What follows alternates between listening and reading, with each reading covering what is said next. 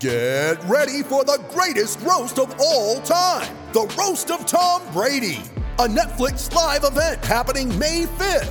Hosted by Kevin Hart, the 7-time world champion gets his cleats held to the fire by famous friends and frenemies on an unforgettable night where everything is fair game.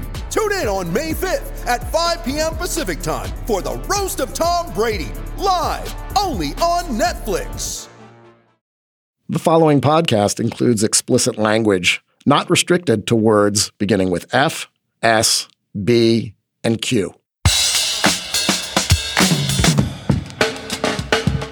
Hi, I'm Josh Levine, Slate's national editor, and this is Hang Up and Listen for the week of April 5th/6th, 2021. On this week's show, we're going to talk about Baylor and Stanford's men's and women's national basketball titles and Jalen Suggs' Final Four buzzer beater. We'll also look at Major League Baseball's decision to move this year's All-Star game in response to Georgia's new voting law. And Arizona State professor Victoria Jackson will be here to help us assess Alston v. NCAA, the Supreme Court case that could determine how college athletes get paid or whether they get paid at all. I'm in Washington, D.C. I'm the author of The Queen, the host of Slow Burn Season 4 on David Duke.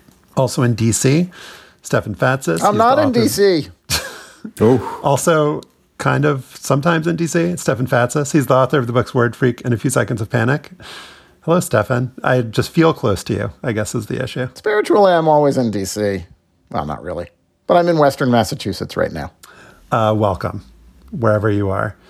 With us, surrounded by the resounding noise from the Stanford victory parade, it is Slate staff writer, host of Slow Burn Season 3 and the upcoming Season 6, Joel Anderson. Congratulations. You know, we can have you claim Palo Alto since things didn't necessarily go as we had hoped for Houston over the weekend? Well, same as you know about how things went in the tournament.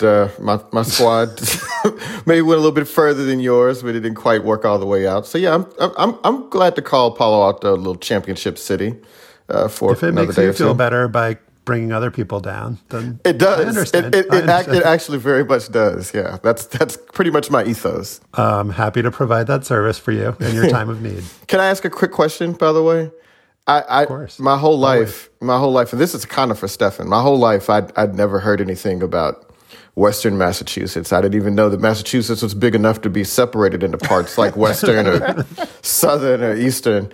And I feel like in the last year, I've heard more about the existence of Western Massachusetts than I had in the previous 40-some-odd years of my life. There you go. Yeah. You know, there's some excellent college basketball out here. Williams, Amherst. Okay. What league is that? Like NESCAC or something like that? You know what I'm talking It might be NESCAC. Is that what it That's is? impressive. Okay. I don't know. I can't be sure. I would need to look it up, but that sounds right. Seems like a league that those schools be in. Yeah. Before we get into the first segment, it's important to note that, yes, Williams is in the NESCAC. But the NCAA Men's Basketball Championship on Monday was exactly the game college basketball fans wanted all year. Gonzaga against Baylor, a matchup of the two best teams, all pandemic-shortened season long. And within a few minutes of the opening tap, it was clear the Zags weren't going to be up to the challenge. Baylor jumped out to a 9-0 lead and never looked back at an 86-70 victory, spoiling Gonzaga's bid to be the first men's undefeated champion in 45 years. Josh, it was hard for me to really appreciate the championship game without thinking about the semifinal that preceded it. Not the one where Baylor beat Houston. That game never happened as far as I'm concerned.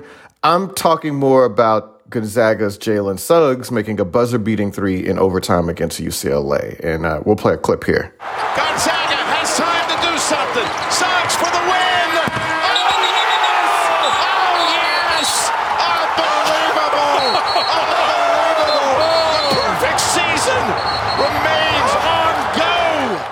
So, Josh, what do you think we'll be more likely to remember in the future? Suggs' shot or Baylor taking him and Gonzaga completely apart in the final? So I've been thinking about this, and I did a little piece after Suggs' shot off the backboard in that semi, some late night exuberance there, trying to assess where it placed in history. And the fact that Gonzaga got the crap beaten out of them in the final maybe takes it down a notch, but still, like, I remember random buzzer beaters like James Forrest against USC, or, you know, whether it's like Bryce Drew or Tyus Edney, way more than I remember just like any national champion. Like, I was just thinking this morning, like, remember, it wasn't that long ago when Dante DiVincenzo just like totally went off in the national title game for Villanova. I didn't remember who they were playing. I had to look it up, that it was Michigan. And so I think just based on my own memory and life experience, I think I will remember the Jalen Suggs buzzer beater. I'll remember kind of what I shouted when it went in. I'll remember where I was and what it felt like. Maybe because these just individual small moments are more indelible and easier for us to remember. But the Baylor victory was so comprehensive and so impressive. And yet, Stefan, maybe it was the fact that it was so thorough and comprehensive and impressive that like no kind of individual moment stood out.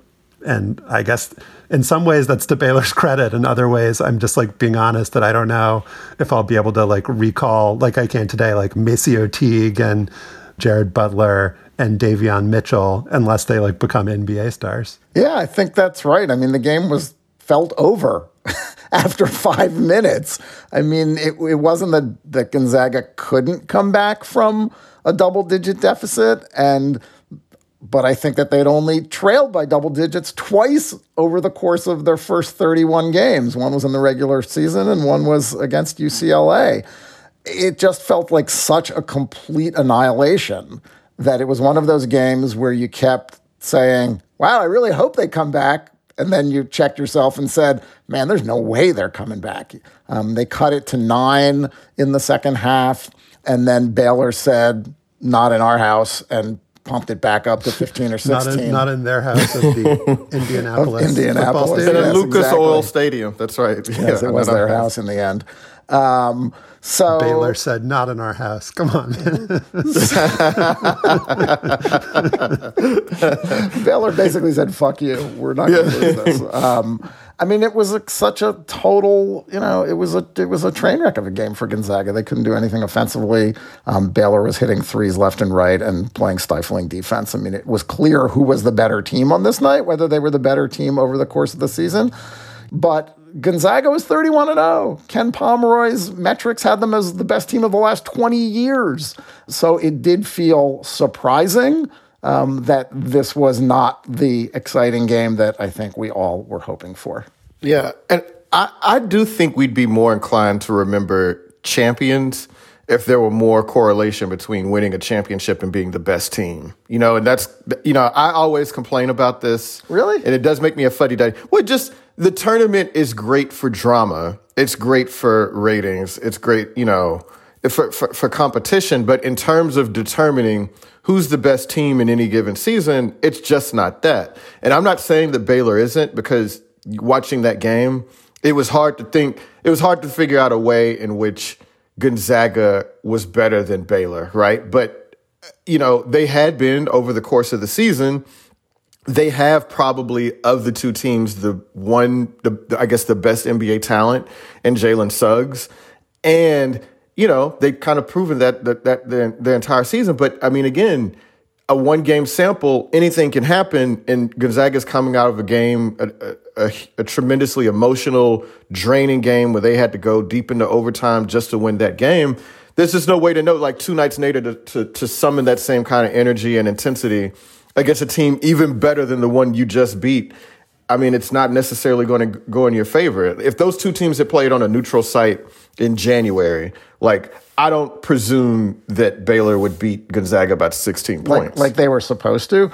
Josh, I wonder whether Baylor's blemished record, they lost 2 games during the season, maybe obscured their greatness, especially when everybody was kind of distracted by Gonzaga running the table. Baylor didn't play, though, between February 2nd and February 23rd because of a COVID shutdown. When they came back, they barely beat an Iowa State team that was 2-16 at the time. They were losing in that game by 17 points. I mean, that, to me, even more than the 2 losses is an indication that Baylor was severely compromised when it came back from that COVID pause. I mean, there's no way that this Baylor team or any other Baylor team that would be at anything approximating full strength would struggle with an Iowa State team that finished 2-22. No, and then 4 days later they lost to Kansas by 13, and then they lost in the Big 12 semifinal to Oklahoma State by 9. Yeah, so I partially sign on to everything that Joel said. I think we've seen, especially in the last decade or so with the rise of the three-point shot, that if you're making your threes, then things can go sideways really quickly. And, I don't want to, it pains me deeply to do this, but if you watch the Rockets and the Warriors in that series in the playoffs, it's just making or missing threes can make a team look like a world beater or like they just are absolute trash, just depending on the night. And so I think, looking at the stats, I wasn't following Baylor super closely in the beginning of the tournament, but they put this graphic on the screen and it's Jared Butler had some pretty horrible shooting numbers early in the tournament.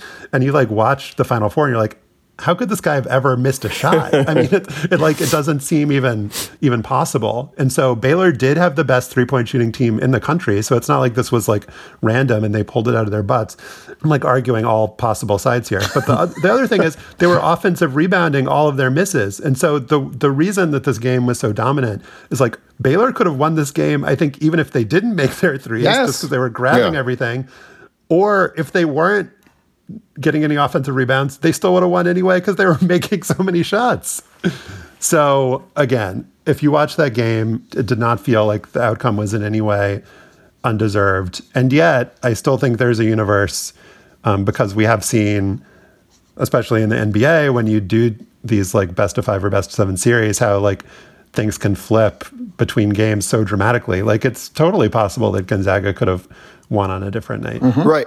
And I wish there was some sort of way for me to prove this, since I'm not tweeting about anything other than the Isley Brothers and Earth, Wind, and Fire. But, Saturday afternoon, 12 minutes into the Baylor U of H semifinal, it was I realized, I've not seen Baylor's guards this year. They're unbelievable. I love Davion Mitchell. Oh, that guy is so good. I kept texting people. I was like, Davion Mitchell is a bad motherfucker. The Jets should consider him the number 2 pick in the draft. I would follow that dude anywhere. And he reminded me so much as a guy who covered. What about the baseball draft? Number 1 in that? I don't know. Well, I mean, if you were outfield, I think he'd be great. Maybe probably pitch too.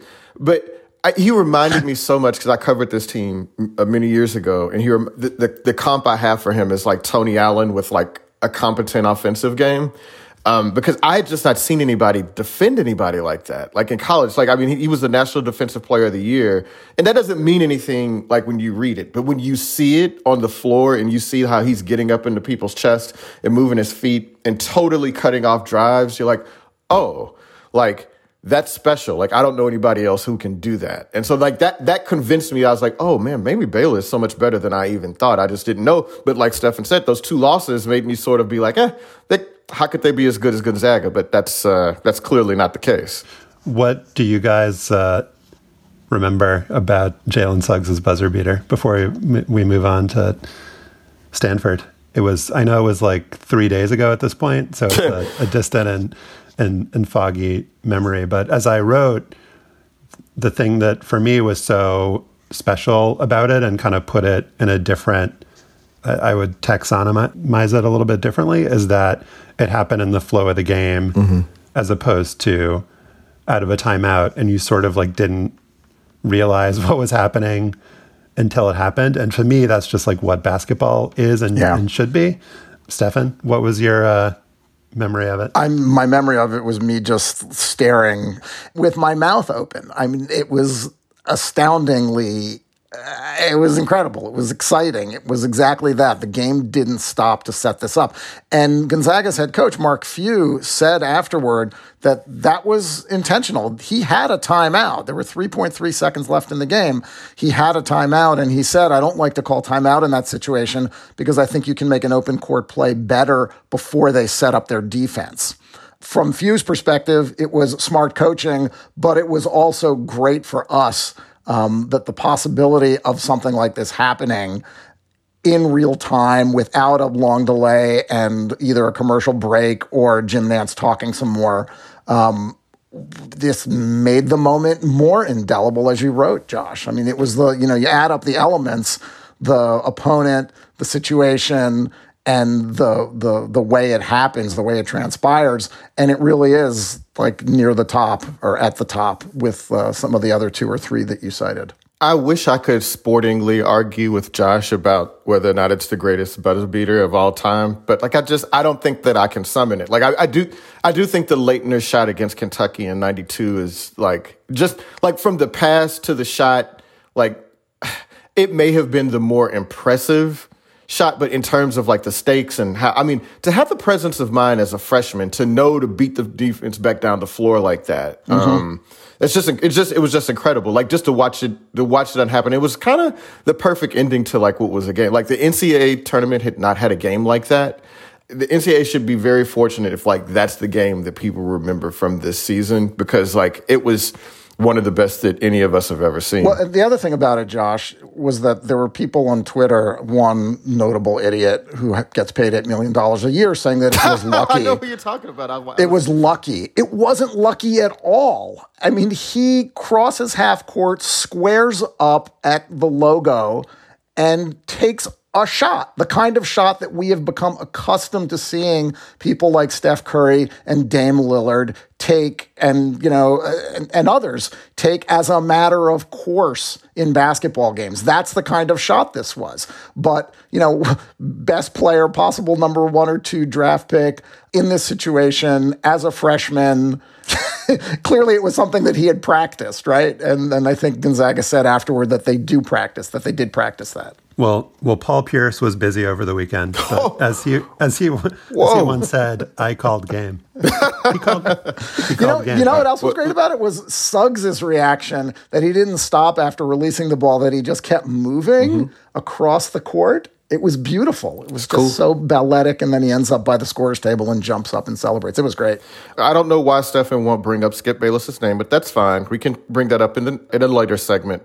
Now let's move on to the women. So on Sunday in the women's title game, number 1 overall seed Stanford barely completed an unprecedented title run with its 3rd win of the year over Pac-12 rival Arizona.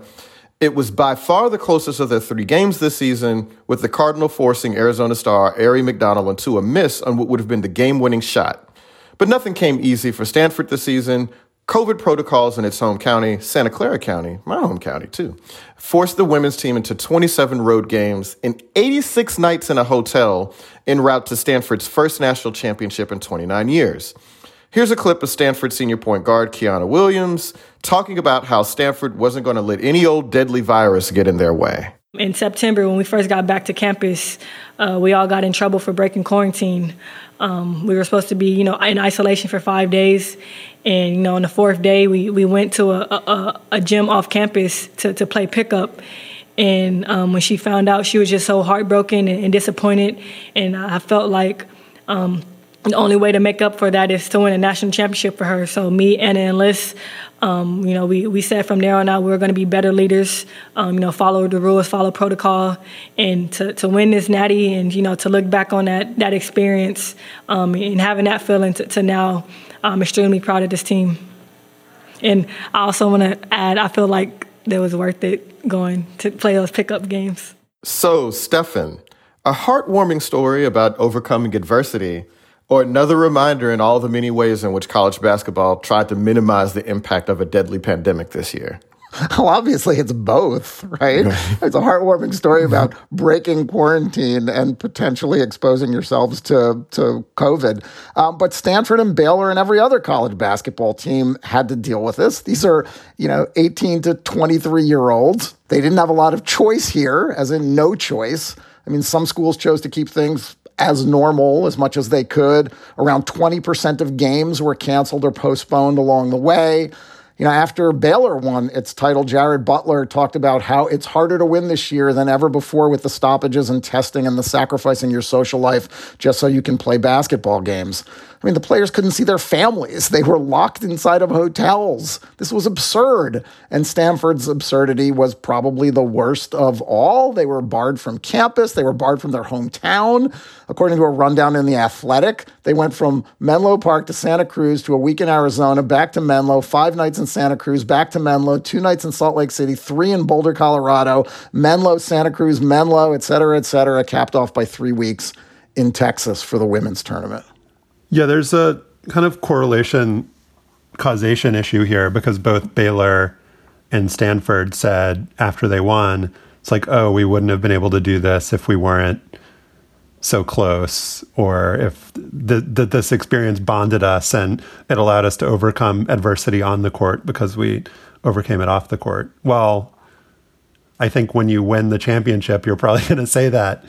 And the other teams that didn't win, maybe they were just as close. And every team had to overcome adversity this year. And so I think it's not to minimize or kind of poo-poo what Stanford and Baylor said, but just that it's a commonality that everyone had in the sport this year, that everyone was forced into these kind of terrible situations and doing it at a time we're going to talk about shortly when there's a lot of conversation about the unfairness of this sport and the lack of compensation. And that was never as stark as it was this year. But, you know, like in this title game, Joel, there was also the kind of quote unquote normal kind of overcoming of adversity that we saw, like Haley Jones, who was the #1 recruit for Stanford in her recruiting class and had a knee injury her freshman year and then came back this year and was the most outstanding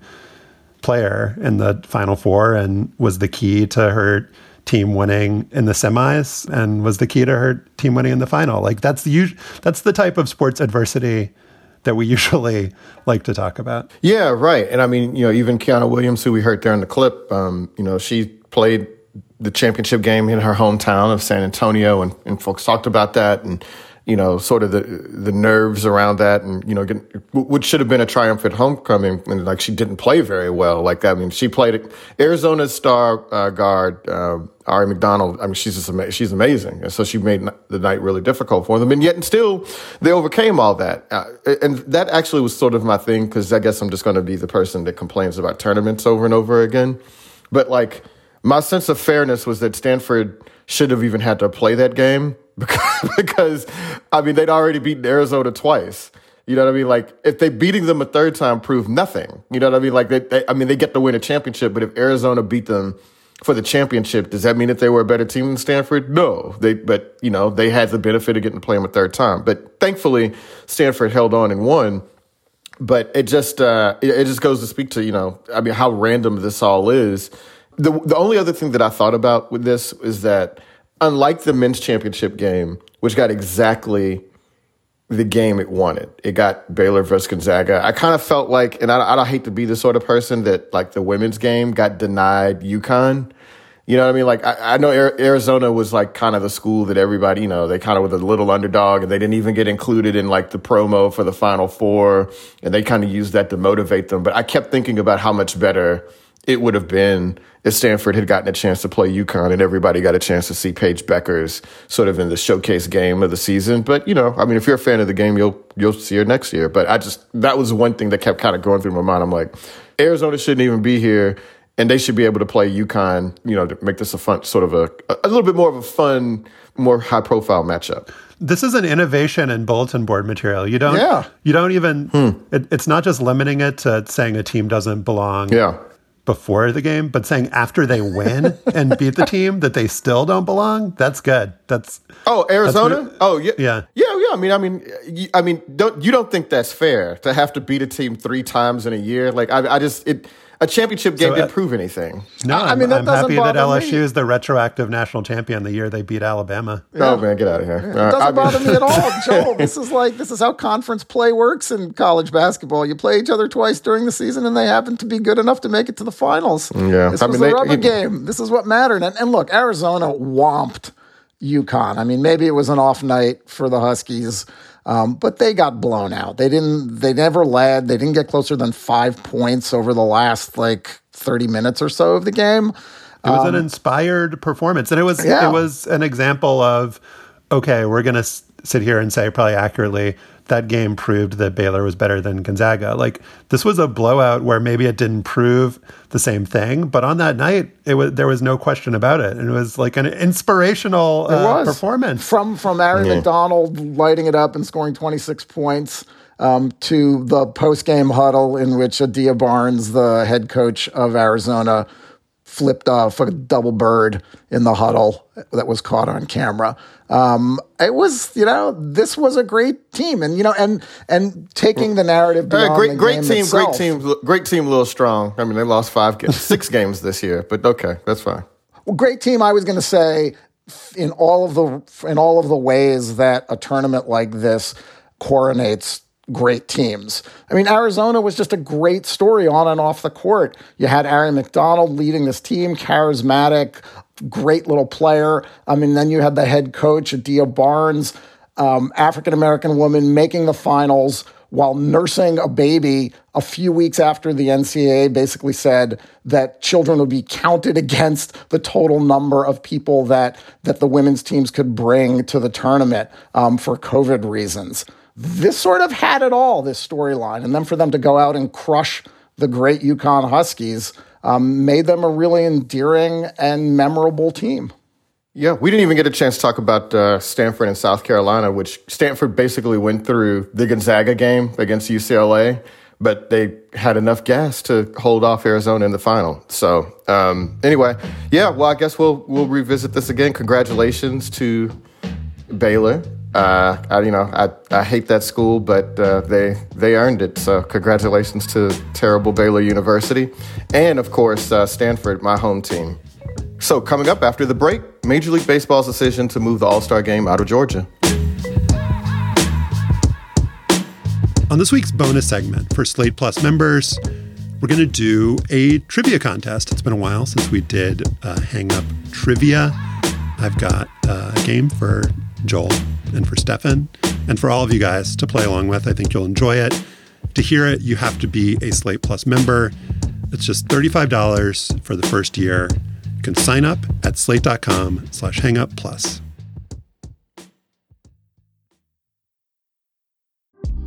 Apple Card is the perfect cashback rewards credit card. You earn up to 3% daily cash on every purchase every day. That's 3% on your favorite products at Apple, 2% on all other Apple Card with Apple Pay purchases, and 1% on anything you buy with your titanium Apple Card or virtual card number. Visit apple.co/card calculator to see how much you can earn. Apple Card issued by Goldman Sachs Bank USA, Salt Lake City branch. Subject to credit approval. Terms apply. As a heads up to our listeners, yesterday we recorded our upcoming segment about Major League Baseball moving the All-Star Game from Georgia. Well, since then, the league has announced that it will move this year's game to Coors Field in Denver. Got that? The All-Star Game is now going from Georgia to Colorado. More in this segment to come, and thanks for listening. On Friday, Major League Baseball announced that it's moving the 2021 All-Star Game and the 2021 MLB Draft out of Georgia in response to the state's new voting law, SB 202.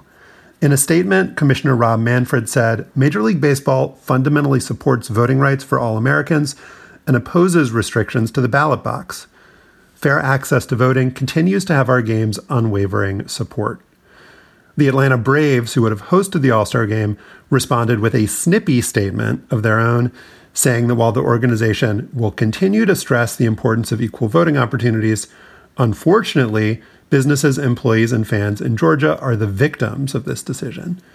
Donald Trump predictably said his followers should boycott baseball, but it wasn't just the Braves and the Trumpists and Fox News who cast doubt on MLB's decision. Voting rights activist Stacey Abrams said she was happy the league and its players spoke out, but that she didn't support moving the game, a move she said would hurt the state economically. We'll get into the law itself in a minute, what it says and what it does. But Joel, let's start with Major League Baseball. In 2016, when the NBA announced it was pulling its All-Star Game from Charlotte because of North Carolina's bigoted trans bathroom bill, we could say, oh, that's basketball, that has a younger, more liberal fan base, it's got a progressive commissioner, Adam Silver, yada, yada. But baseball has neither a young or a liberal fan base. Rob Manfred, not known for being progressive. And yeah, we can talk about corporate and sponsor pressure having a lot to do with this decision. But it is worth noting that golf's PGA Tour announced last week that it's not moving its season-ending tour championship out of Georgia. So what do you think baseball is doing here? So I think like any other large corporation, Major League Baseball was reluctantly dragged into a political fight that it wanted no part of, but simply could not avoid. And a lot of that is because they're a victim of bad timing. Their All-Star game just happens to fall this year at this time in the midst of this large political fight. So they couldn't really run from it. And I think the tell of that is this.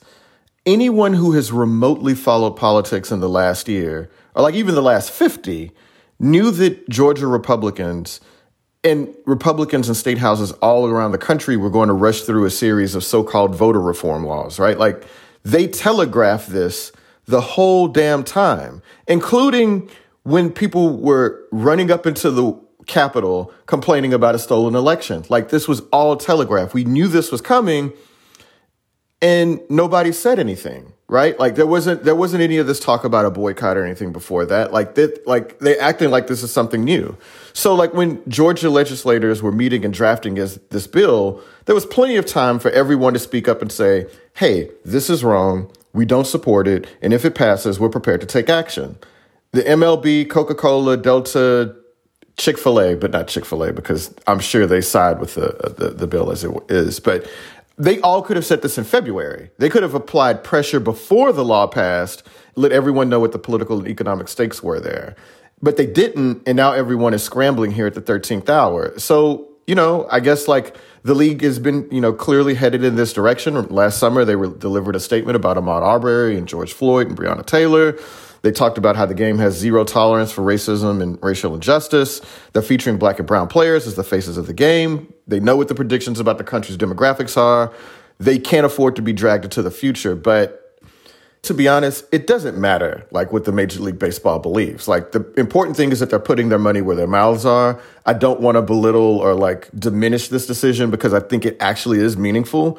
But I just do wish that they had been ahead of this. There was an opportunity to get ahead of it, and now they're behind it, and now they're dealing with the political fallout. I think that Major League Baseball acted the way a big, entrenched, politically divided sport in America that isn't the NBA is going to act. I mean, they were reading tea leaves in February, right? They were probably hoping that this bill would not pass, that this wouldn't happen, and they wouldn't be put in a difficult position. But once they were put in this difficult position, they kind of did the right thing here. And I think that does deserve some credit. I think this is better than baseball saying, we don't want to get involved in politics, or we support everyone's right to vote, but we feel like we've made a commitment to Atlanta and the Braves to stage the All-Star game there this year. I think baseball looked at this and said, fuck it, these people aren't worth it. Why get on the wrong side of everybody else here? This was a position that is supportable, it is palatable, it does not make baseball look like reactionaries, and the downside is pretty small. Well, the downside, I think, is one that, for instance, the NFL and NFL team owners didn't want back when Donald Trump was president and they were deciding what to do about the racial justice protests, that downside being becoming a kind of pariah in conservative media and in conservative circles. I mean, it's not just Donald Trump, it's Tucker Carlson, it's Fox News, it's Georgia Governor Brian Kemp.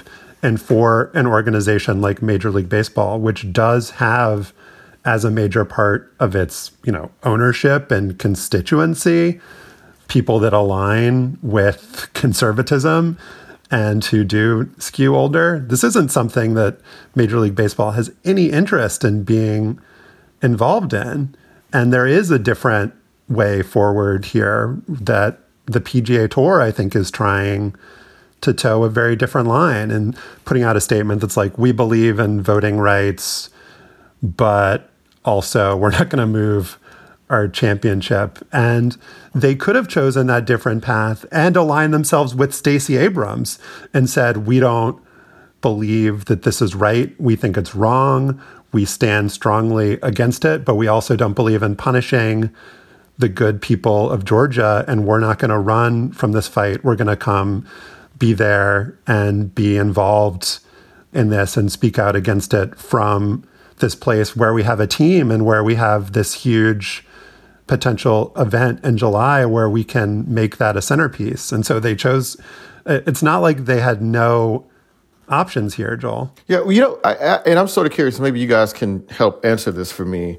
Are people sort of overstating the economic argument here? Because do people really come into town from all over the country in the middle of a pandemic for an all-star game? Like, we know that when municipalities and towns and cities host these events, it ends up costing those areas more money than they end up getting in terms of economic benefit. Like, we're just taking them at face value that this is going to hurt them economically too, I think. I think maybe it's a great showcase for the city on TV, but like, who in the hell is unaware of Atlanta? You know what I mean? Like, nobody is going to watch the All-Star game and be like, well, I wasn't thinking about Atlanta before, but now I see it on TV. This must be great. So I think, to me at least, people are overstating also the economic implications, but maybe I'm wrong on that. I'm open to being wrong. You're absolutely right. I mean, the economic implications of one game over a weekend with some ancillary fan zone and hotel sales are totally overblown. This is a zero-sum stuff, right? If there were no All-Star game, the way there is going to be no All-Star game in every other major league city this summer, there's no lost economic benefit here to the city, frankly. And I think it would bring attention, and maybe that's part of Major League Baseball's calculus. Sure. Like, okay, it might sound good in the moment to be like, we're not going to cancel this because we're going to like stay and fight for what we believe in. But do they really want their kind of showcase game, an event of the summer where like all the stars that they're highlighting in these commercials are going to be? Do they want that whole thing to turn into some sort of public service announcement about voting rights where like Fernando Tatis Jr. and Ronald Acuna and Mike Trout, instead of being asked about their feats on the field, are asked like, what do you think about what Republicans are doing to voting in America? Or even more than that, Josh, what if the players, led by this coalition of African-American players, the Players Alliance, decided to take a stand? I mean, the reporting so far was that no, the players weren't going to boycott the All-Star game because of this, but it sure as hell would have given them a terrific platform to make a statement about this, and that would have made both Atlanta and Georgia and Major League Baseball, their employers, look pretty bad. Yeah, also, imagine trying to do this, though, hold an All-Star game that's going to be tied so explicitly to the memory of Hank Aaron, right? Like a guy who did not want to go to Atlanta in the first place because it wasn't an integrated city at that point. So yeah, imagine them having to play that game against the backdrop of all of that. Like, it just seems like, again, I'm not saying that the MLB and Rob Manfred aren't for voting rights or that they're not politically engaged in some of this stuff, but like the timing of it is, I think, more salient here than their political ideology. And this hasn't been brought up that much, but there's also the symbolism of playing the game in a stadium in suburban Cobb County. It's not actually in the city of Atlanta. And when the Braves moved there, there's all this talk about, Turner Field, the old stadium, is in like a crime-ridden neighborhood, and all of this like kind of not particularly coded racial talk. And it's like moved to this place that's not accessible by rail because people in Cobb County, predominantly white suburban county, voted not to extend the rail system, to their community. And so symbolism there is not particularly great. No, and I would take it a step further, Josh, that this game would have been hosted by a team at a time when the Washington football team is changing its name. The Cleveland baseball team has agreed to change its name. And here's another team with a Native American name and racist imagery in its logos and other stuff over time, where fans very likely would have been performing a racist chant when one of the Atlanta Braves players came to the plate during the game and, as you said, left a majority black city. This looks bad on this could have looked bad on that score too. Yeah. I mean, man, just to sort of double down on that point, I mean, they moved to Cobb County where there's a Lester Maddox Bridge, and for people that are not familiar with Atlanta or Georgia, Lester Maddox was an explicitly segregationist governor who got elected in the early 1970s, right?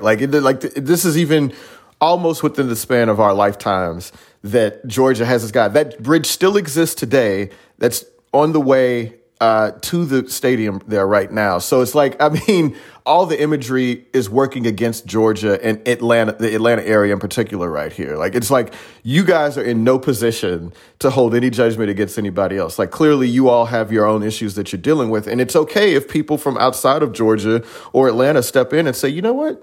Don't think we want to be here. Don't want to be involved in that. Don't want any of that imagery involved with our showcase game. Yeah, you mentioned Henry Aaron. I mean, as Howard Bryant pointed out on Twitter over the weekend, the only reason that Atlanta has a baseball team is because the city agreed to integrate seating at Fulton County Stadium as a condition for Aaron and the Milwaukee Braves to move south. I think it's worth, circling back to SB 202 itself. And there have been a bunch of useful pieces. Georgia Public Broadcasting had one. The New York Times had one, just about the various kind of things that are in the bill and that aren't in the bill. And it's not as simple and explicit as being, some of the early drafts are no voting on Sundays and things that seemed kind of obvious to target this increased voting power of black communities and people of color in Georgia that led to Democrats winning Senate seats and led to Joe Biden winning the state in 2020. But the stuff that's actually in the bill, it's a little bit more kind of confusing what the effect is going to be, or maybe some things might actually be good, but the increased voter ID requirements are going to likely disenfranchise black voters disproportionately. And I think it's important to look at that stuff and read that stuff. But the most important thing is to look at who's behind this. And just back to what you were saying, Joel, this was a movement, and it's going on across the entire country, that's entirely based on the fact that Donald Trump lost. And if you look at the architects of this, both in the state and in the groups that are kind of writing this model legislation, it's all these Stop the Steal people. And this guy, Hans von Spakovsky, who's been pushing voter fraud lies for decades. And so it feels to me again, while it's important to look at what the law actually says, this is fruit from a poison tree. Yeah. The thing that I think is complicated for Major League Baseball and other corporations is that this is basically an argument about whether we can just forget what happened with the election and with the Stop the Steal thing and with the Capitol riot and just kind of quote unquote go back to normal and allow the people that did this to just be kind of reassimilated into polite society and politics, or whether these people and these ideas need to be just drummed out of everything. It is, I think, important to lay a marker down, like maybe Major League Baseball is doing. I don't know if they're intending to do this, but maybe practically they are, and say, this is not what we are as America. This is not what we should be doing. But I do feel there is going to be this kind of cultural and political forgetting, and these people are going to be kind of reassimilated.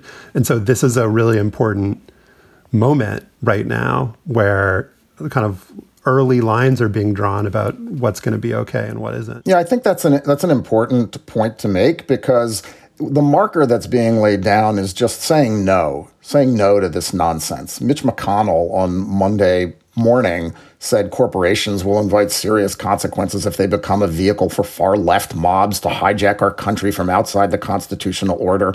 And Major League Baseball is saying this is nonsense and it should be ignored. But this is Republicans against Delta and Coke. I mean, can you imagine Delta and Coke being, considered part of the woke, quote unquote, the resistance, the resistance, the woke liberal mob? Yeah.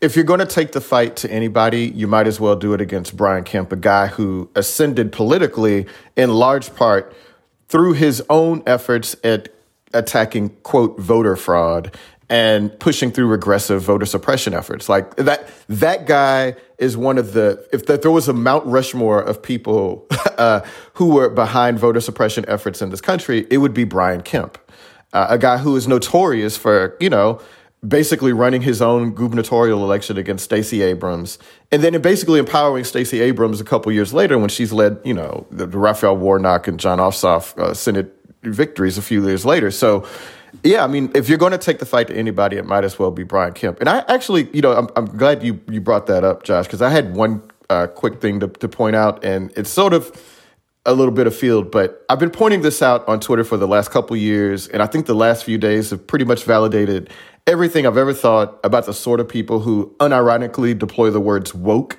and cancel culture in these sort of debates, like from Donald Trump to Brian Kemp and so on. They've co-opted what was once a really cool term, woke, like meaning the moment that a black person becomes aware of the impact that racism has in every facet of their life. Like that's something that I grew up with, that was the term that we use for it, even ironically or unironically, whatever. And now they're using it to bolster anti-black arguments and debate points. So like, to me, personally, woke is the new N-word or the new N-word lover. And there's no way that you can look at the gradual bastardization of the word and tell me otherwise, though, of course, Stefan is our resident words expert here. But there's actually a really good article in the Washington Post last week about the journey cancel culture and woke have taken in the last few years. And even Dr. Meredith Clark at Florida A&M has been doing lots of good work and research on those terms the past few years. So all that to say, if you weren't using woke prior to 2018, you're suspect. And I, for one, can hear that dog whistle, you asshole. Thank you for that, Joel. And I want to end with some uncertainty, because what happened with the NBA and the All-Star game in North Carolina is that HB2, the trans bathroom bill, was repealed. They didn't have the All-Star game there in 2017, but they did. They rescheduled it, and it was there in 2019. I don't know what's going to happen here. It seems unlikely that Brian Kemp and his allies in Georgia are going to be like, you know what, our bad. And so what does Major League Baseball do? They're trying to thread this needle here.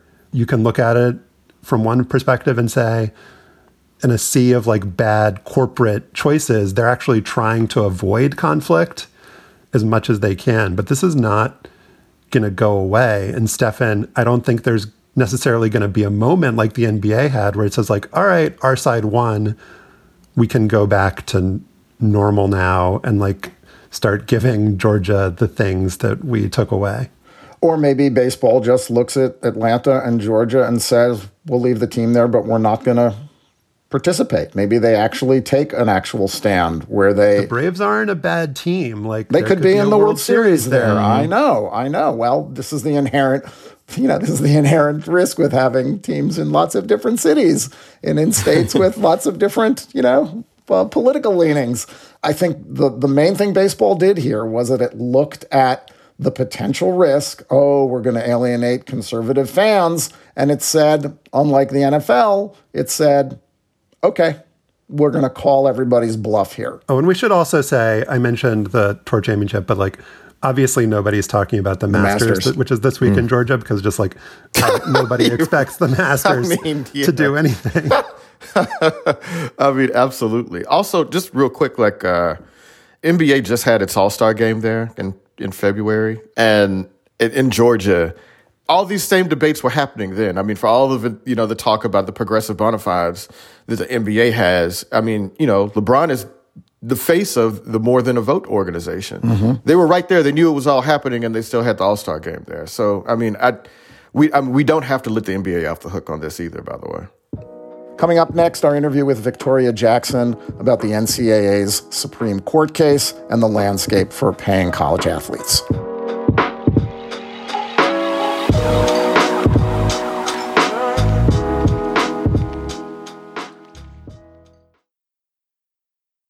Hello, it is Ryan, and I was on a flight the other day playing one of my favorite social spin slot games on ChumbaCasino.com. I looked over at the person sitting next to me, and you know what they were doing? They were also playing Chumba Casino. Coincidence? I think not. Everybody's loving having fun with it. Chumba Casino is home to hundreds of casino-style games that you can play for free anytime, anywhere, even at 30,000 feet. So sign up now at ChumbaCasino.com to claim your free welcome bonus. That's ChumbaCasino.com and live the Chumba life. No purchase necessary. VGW. Void where prohibited by law. See terms and conditions. 18+.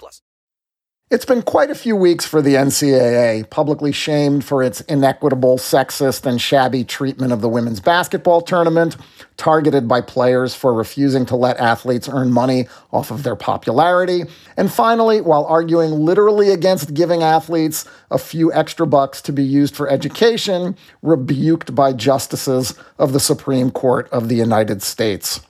Writing in the Chronicle of Higher Education, sports historian Victoria Jackson noted the irony of last week's SCOTUS hearing taking place during a men's tournament that generates upwards of $1 billion a year in television revenue alone for the NCAA and its member schools.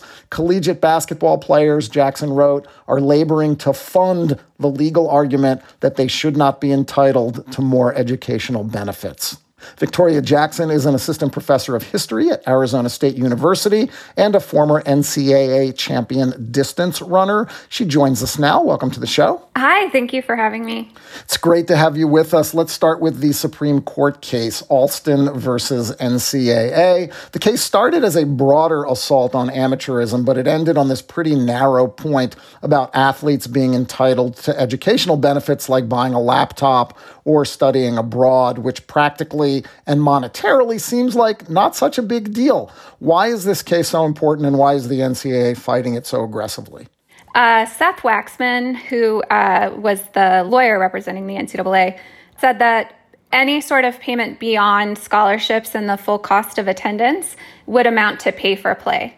So this kind of reveals that they anticipate future litigation, that if athletes are in fact permitted to receive more monies for education benefits from their schools, then there would be further litigation challenging kind of this whole idea of amateurism. And I think the fear is that ultimately, at the end of the day, the house of cards will tumble and fall down. The way that the oral arguments went last week, I think it wasn't what I anticipated. And based on what I had read, it wasn't what most people had anticipated. The New York Times headline coming out of it was, Supreme Court seems ready to back payments to student athletes. And just looking through some of the quotes here, Brett Kavanaugh, the antitrust laws should not be a cover for exploitation of the student athletes. Amy Coney Barrett, are you saying consumers love watching unpaid people playing sports?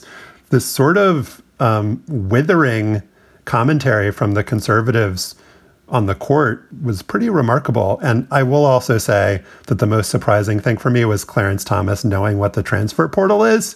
But that's more of a side point. Were you surprised to hear the likes of Kavanaugh, Barrett, and others being so critical of the NCAA here? Yeah, I mean, we heard near uniformity in skepticism and criticism and awareness of what this collegiate model really is. It's pretending all athletes are the same. It's higher education running a professional sports entertainment industry. This ruling is narrow in that it's about education benefits. It's also narrow in that the athletes are only football and men's and women's basketball players.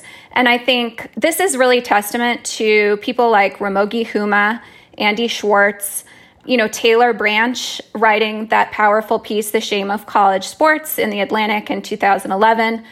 But also an acknowledgement to the groundwork laid by people like Harry Edwards, Bill Rhoden, looking at what this is from kind of a bird's eye view. But I think not only was I surprised that the conservative justices have an awareness of what this enterprise really is, it was also surprising that those who we might think would be more critical of the NCAA's arguments were not, Justice Sotomayor in particular. So it was almost like we saw like Alito setting up Kavanaugh, setting up Amy Coney Barrett to like slam dunk this, and then Sotomayor pressing pause. That was what I saw as kind of fascinating. In hearing these arguments from the justices, and it sort of, at least to me, speaking for myself, it sort of revealed to me how antiquated and how stupid all of this sounds, like just the whole amateur athletic system. So in that way, did it feel like just hearing the NCAA argue for itself on behalf of itself before Supreme Court sort of revealed like how corrupt the enterprise is, like having the arguments before people who are theoretically not that knowledgeable about the intricacies of like amateurism and professionalism. But, did that kind of strike you too? Yeah, this is an antitrust case. And so the NCAA is in a position where they're trying to defend, an artificial restraint on the compensation that athletes get. So I think it's pretty hard from the start. But then, drawing a line at grants and aid up to the full cost of attendance, but then saying, well, anything more than that, even if it's tethered to education, is clearly pay for play. I mean, that's a really hard argument to make. I think Waxman tried, but, ultimately I think we're going to see a ruling in favor of the athletes. I mean, I think that's pretty clear. 7 of the justices seem to be very skeptical of what the NCAA was arguing, but the language will really matter in what that decision is because of, these kind of anticipated future challenges. I think what we've seen over the last, 5 to 10 years is this chipping away at the historic arguments that the NCAA has made. And yet what we still saw in the arguments before the Supreme Court is the durability of this bullshit argument or this bullshit idea of amateurism in college sports. And it reflected the way that the NCAA's long con about amateurism has been really successful, in as much as you had 2 of the most liberal justices on the Supreme Court buying into the notion that there's something different about college sports because athletes don't get paid. Sotomayor said, how do we know that we're not just destroying the game as it exists? Breyer said, I wonder a lot about judges getting into the business of deciding how amateur sports should be run. That made me a little less optimistic because this more than the 70-year-old argument and longer, centuries plus old argument about amateurism still has this power in certain quarters. Do you think it's being chipped away enough? And how quickly can we get to the point where athletes get what they deserve? Yeah, the artificiality of amateurism, like the rules around what athletes can receive to be on the clean side of this line has changed over time, and sometimes it flips. Like grants and aid, untethered from academic merit, used to be on the dirty side, and now that's on the clean side, and the booster subsidization used to be on the clean side. So yeah, these ideas around the artificiality of amateurism are pretty clear. The big business growing around this enterprise has accelerated in the last 20 years. And I think that's why it's so clear and so much easier for justices to call out the entertainment business that this is operating in higher ed. The business accelerated from about $4 billion a year to $14 billion a year in a period of less than 20 years. And because, the compensation is restrained for the athletes, that money has to go somewhere because you also can't have big kind of surpluses at the end of each fiscal year. You have to spend that money. So it's why we see the accelerated spending in coaching compensation. It's why we see, schools just in this unbelievable competitive facilities arms race, building bigger and grander and more ludicrous football facilities in particular with indoor slides and airline designed sleep pods and locker rooms. So I think that more than anything has exposed the artificiality of this. But, if we're thinking about amateurism and we're thinking about sports in schools, this is also all predicated on the idea that it's in service of the students who play sports. The fact that we're talking about consumer interest really reveals that this is an entertainment enterprise. It's not sports in schools serving students. And what frustrated me is that we're taking that consumer interest and the necessity to protect that as our baseline kind of fact and argument. And it's not acknowledging the reality that sports in schools developed in this way is unique in the world. And that's not necessarily something we should be celebrating especially when the students it's purported to serve are not being served and are not graduating on par with the athletes in other sports or other students at the university as well. Yeah, those are great points. And I think in thinking about what the outcome here is going to be, I just found Kavanaugh to be really interesting because he said on the one hand to Waxman, who was arguing on behalf of the NCAA, if players are receiving $6,000 a year, how are you arguing that that's an exorbitant amount when the TV contracts are in the billions? On the flip side, Kavanaugh also said to Jeffrey Kessler, arguing for Alston, what's your end game here? And I think there was a sort of concern across a lot of different justices about this idea of a slippery slope. Mm-hmm. And we're in this moment where there's name, image, and likeness legislation in the states. It's being talked about in Congress in this kind of bipartisan way. And all of this stuff is going to be handled in some part or multiple parts of our federal government, in the legislative branch, maybe in the executive branch, but also in the judicial branch. And it does not seem like the justices were particularly excited about Alston in the future being used as a vehicle to have them repeatedly kind of assess this and make more potentially radical decisions. And so does that maybe point to them trying to, whether it's like remand this or have some like limited ruling with like very careful language, because while they're maybe not sympathetic to the NCAA, they also just don't seem particularly excited about blowing up the whole thing. I think that's why we haven't seen kind of radical change in this space, because nobody wants to be blamed for ruining college sports.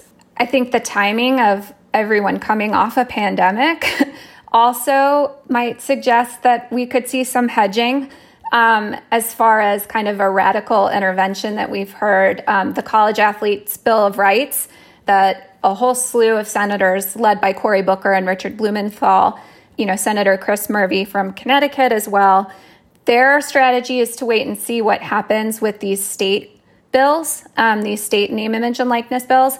There's a fear that the whole enterprise is going to collapse. And I'm very, very optimistic. The one thing that I do know is that we are still going to have elite sports in schools in the United States. If that means that football and basketball break off, that might happen. And I don't think that the identity of the players on the field or on the court matters to consumers, to fans. They're not thinking about the student identity of those athletes. They're thinking about their own relationships and attachments and ideas of what it means to go to college. And so if a football player is making some money and a scholarship to the school that he's playing for includes, a scholarship in that compensation package and a lifetime scholarship at that, so they could come back and, go to school at any time or get multiple degrees, like the fans and the people who have attachments to that university will not change, because it's their idea of college which draws them to this sport. Singing the songs and all those shared traditions that we have and these attachments that are local and also generational won't change. The idea that athletes being unpaid is what makes them attractive, or that athletes even are students is what makes them attractive, I would challenge those ideas. Because again, it's not about the players on the field. It's about the fans' connections to the schools that those players are playing for. And that's an argument that the NCAA made, that people like to watch college sports because they're not paid. Right, Joel? Right. That they really enjoy somehow. I mean, the thing is, too, if you're a college sports fan and you watch the revenue-producing sports, I think everybody sort of understands that some people are getting paid, and it doesn't really seem to bother people in like Georgia or Alabama, right? Like, I mean, you think they would be shocked and appalled if they'd heard that Devontae Smith had gotten some inducement to stick around Tuscaloosa. But neither here nor there. I actually had a question for you, Victoria, sort of related to your piece in the Chronicle of Higher Education. And so I'm actually a little bit concerned of like what happens next if there is radical change, because it's not like institutions of higher learning are known for extending educational opportunities to people of color, right? Like, I'm just like, all right, if these scholarships are pulled, what happens in that absence. And you also mentioned in your piece that, that perhaps the Alston case could provide a corrective to the ways in which Black athletes have failed in their pursuit of education. So could you explain that a little bit more, like what Black athletes could stand to gain if there is a major change to the current system? I spent some time in that piece talking about returning to athletes a feeling of having their own power and being in charge of their educational opportunities while they're in college. So much of that has been taken away from a position of thinking it's helping athletes, right? Oh, we're going to help you sign up for classes, and we're going to make sure you have scheduled, structured tutoring time, and we're helping you on this project so you don't have to make so many decisions. And I think what that does is it really harms athletes and closes a lot of doors for potential to see and get excited about educational opportunities. I mean, this is what's so great about college sports, is that it's a pathway to earn a degree and to go on to do things you might never do. I was not planning to become a historian when I went to college. I wanted to do something related to math, and I took a history class and I fell in love with history, and that launched me on an entirely new trajectory. So when those of us who've benefited from this system are being critical of it, it's from a place of frustration, knowing that we can do better. And now that I'm an educator, I certainly know that we could be doing better. I think a lot of these predominantly white institutions are also failing in serving Black students in general. I mean, statistically, we know that Black students are underrepresented at the state flagship universities and their systems. And so sports have also kind of served as a Band-Aid in that way, especially because these athletes are so high profile and we see them so much. It gives the perception that these schools have done more since Brown to desegregate, and they haven't. And so we should be placing blame here with the schools, not the NCAA. It's university leaders who've made the decisions that have accelerated this business as well, with conference realignment, with the conference TV deals, with the college football playoff, with the autonomy move. I mean, this is on universities to be doing better by both Black athletes and Black students. One recurrent pattern that I've seen is that when you tell people who aren't sports fans about what the NCAA rules are, they can't believe them. Like when I've written pieces for Slate, for instance, about the fact that, and some of this has changed since I wrote this piece, but the fact that a coach could block a player from transferring to a specific school, people are like, what the hell? Like that is insane. Like the Taylor Branch piece in The Atlantic that laid all of this stuff out was, I think, super effective and important in exposing the realities of the NCAA to people who don't follow this. Because I feel like, and I'll put myself in this category, that like as a sports fan, you kind of get lulled into thinking that this stuff is normal. And you're like, oh, that's just like the way that it is and the way that it has been and will be. But I think this Supreme Court case and those oral arguments are just like another example of that trend. Like the Supreme Court justices in this case are kind of like the normies. And they're like, wait, you're telling me that like this is the way that you operate and that like you think giving players a couple $1,000s will like irreparably damage things. And it was just like stark to me. It just seemed like another example. And maybe this is the case with the name, image, and likeness stuff too, Victoria, that like the more people know about this stuff, the less kind of steady the NCAA's ground seems to be. Right, because the NCAA has always been sort of a Wizard of Oz, right? Behind a curtain doing these things, making us believe that this is normal. And what we're seeing here is that, state legislatures and Congress now are awake to what name, image, and likeness means. And in the Supreme Court case, you had the Solicitor General of the United States arguing on behalf of the plaintiffs, saying that, quote, amateurism is not its own free-floating ideal under the antitrust laws. So that's two of the three branches of government sort of starting to get it. And the Supreme Court maybe will look at it and decide that they should be on the right side of this as well. The schools have managed to get away with having it both ways, not really for the last 100 years, like Waxman was arguing, but probably for the last 50 years.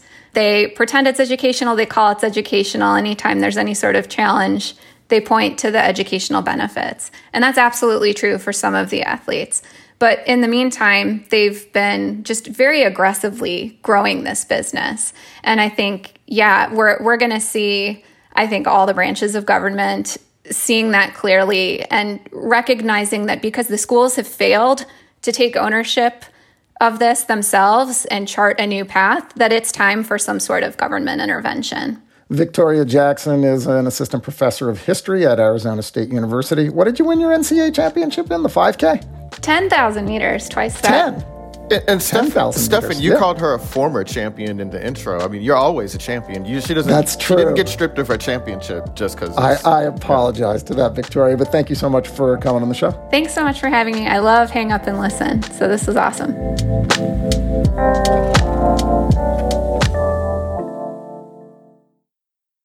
Can you set the stage a little bit so people understand what happened? In 1969, 14 black student athletes were kicked off their university's American football team for planning a show of support against racism. We were really protesting our treatment on the field. Amazing Sports Stories from the BBC World Service tells their story. We became brothers that day when you did that to us. We made a change. Fighting for what we deserve. Search for Amazing Sports Stories wherever you get your BBC podcasts.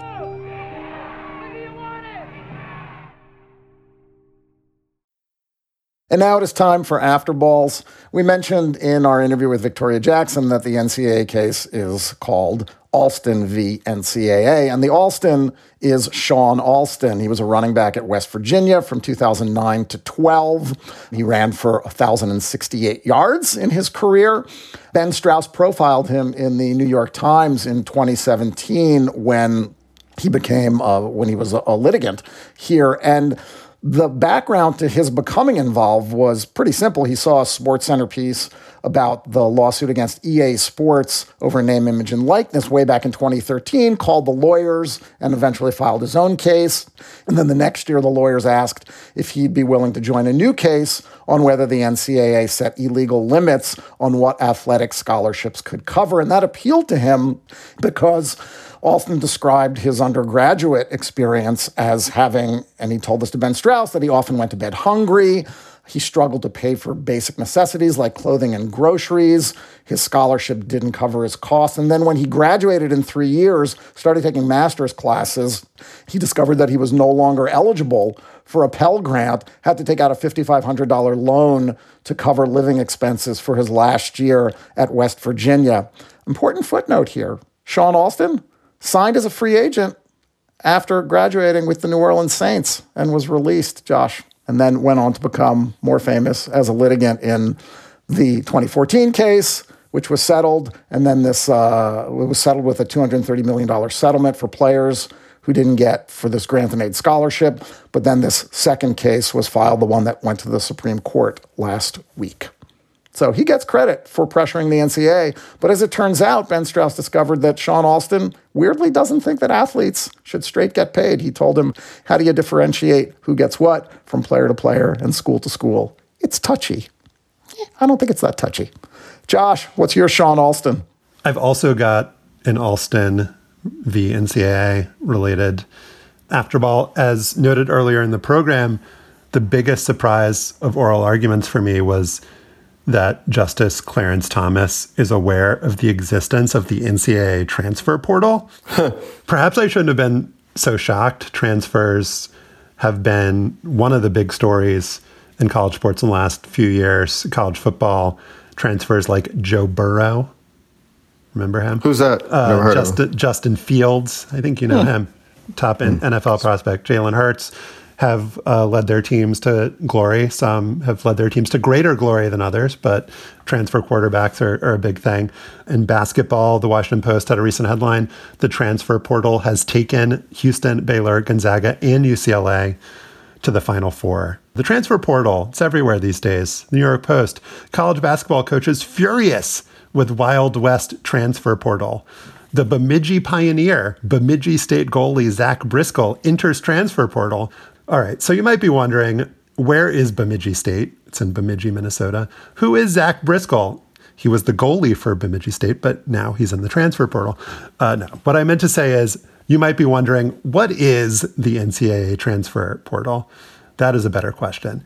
It has existed since 2018. According to the NCAA, it's a compliance tool to systematically manage the transfer process from start to finish, add more transparency to the process among schools, and empower student athletes to make known their desire to consider other programs. Let me take another crack at that so it sounds less like corporate garbage. When any college athlete in any sport wants to leave their school and go to a different one, they put their name in this portal thing to officially declare they want to transfer.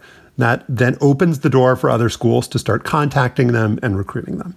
Okay, but you might still be wondering, Josh, what is the NCAA transfer portal?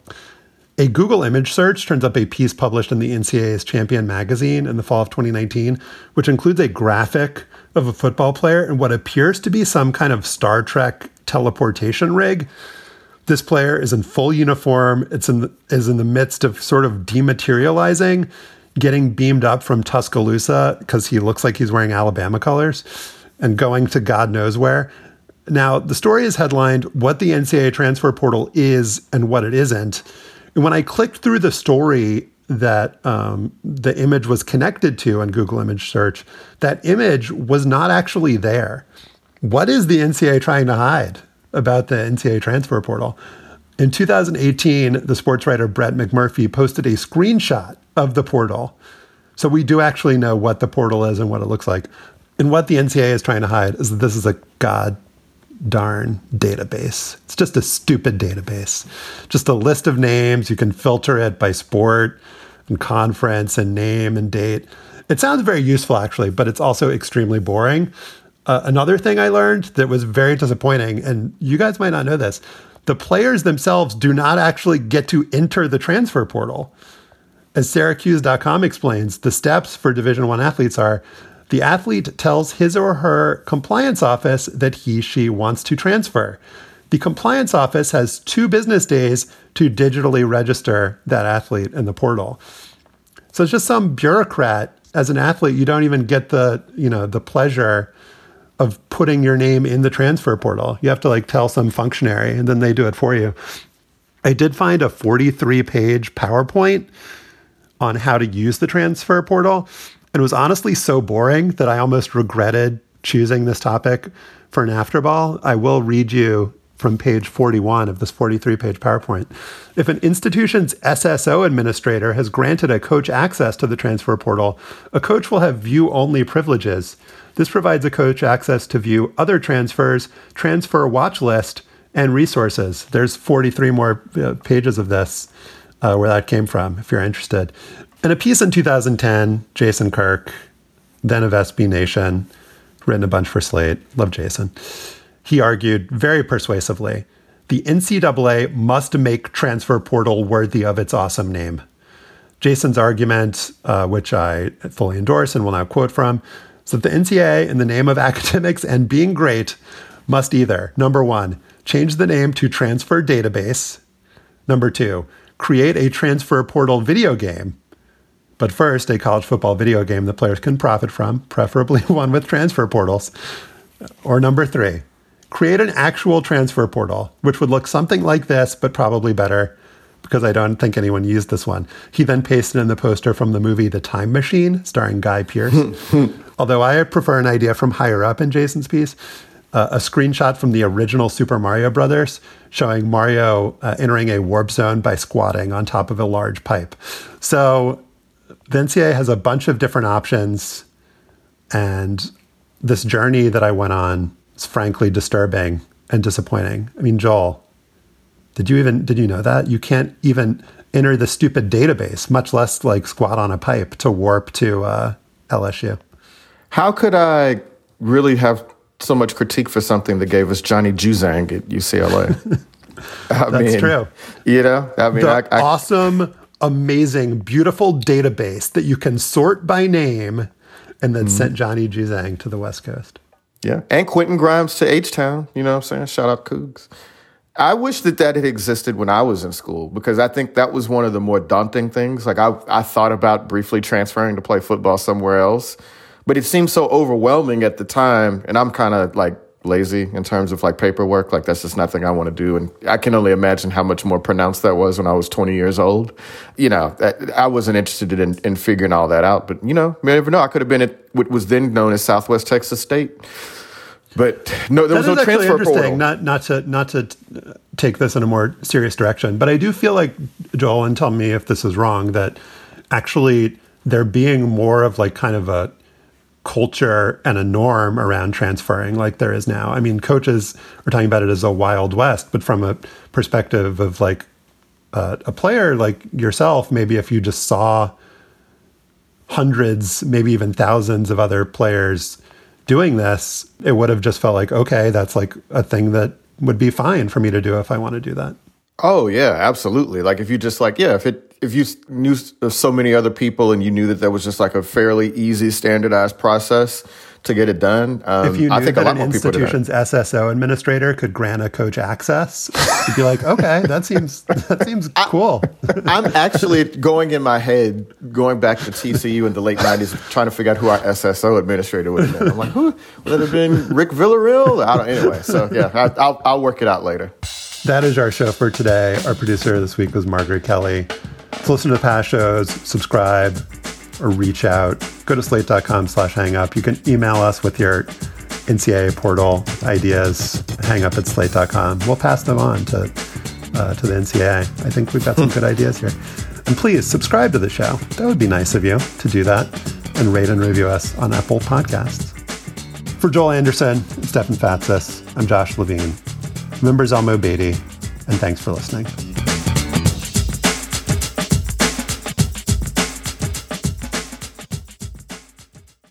Judy was boring. Hello. Then Judy discovered ChumbaCasino.com. It's my little escape. Now Judy's the life of the party. Oh, baby, mama's bringing home the bacon. Whoa, take it easy, Judy. The Chumba life is for everybody. So go to ChumbaCasino.com and play over 100 casino-style games. Join today and play for free for your chance to redeem some serious prizes.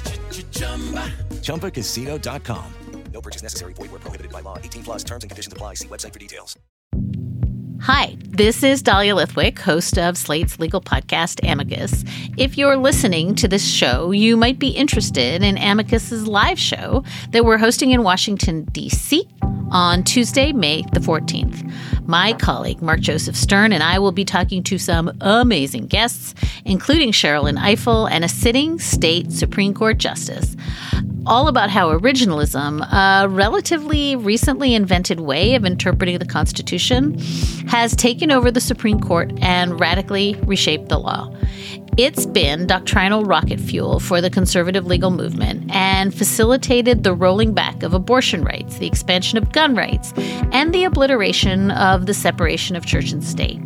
And as another wildly consequential Supreme Court term careers to its end, the court's originalists are on a tear. But there's something you can do about it, and we hope you'll join us in D.C. on May 14th to explore the possible pathways out of the current situation. Go to slate.com/amicuslive for tickets.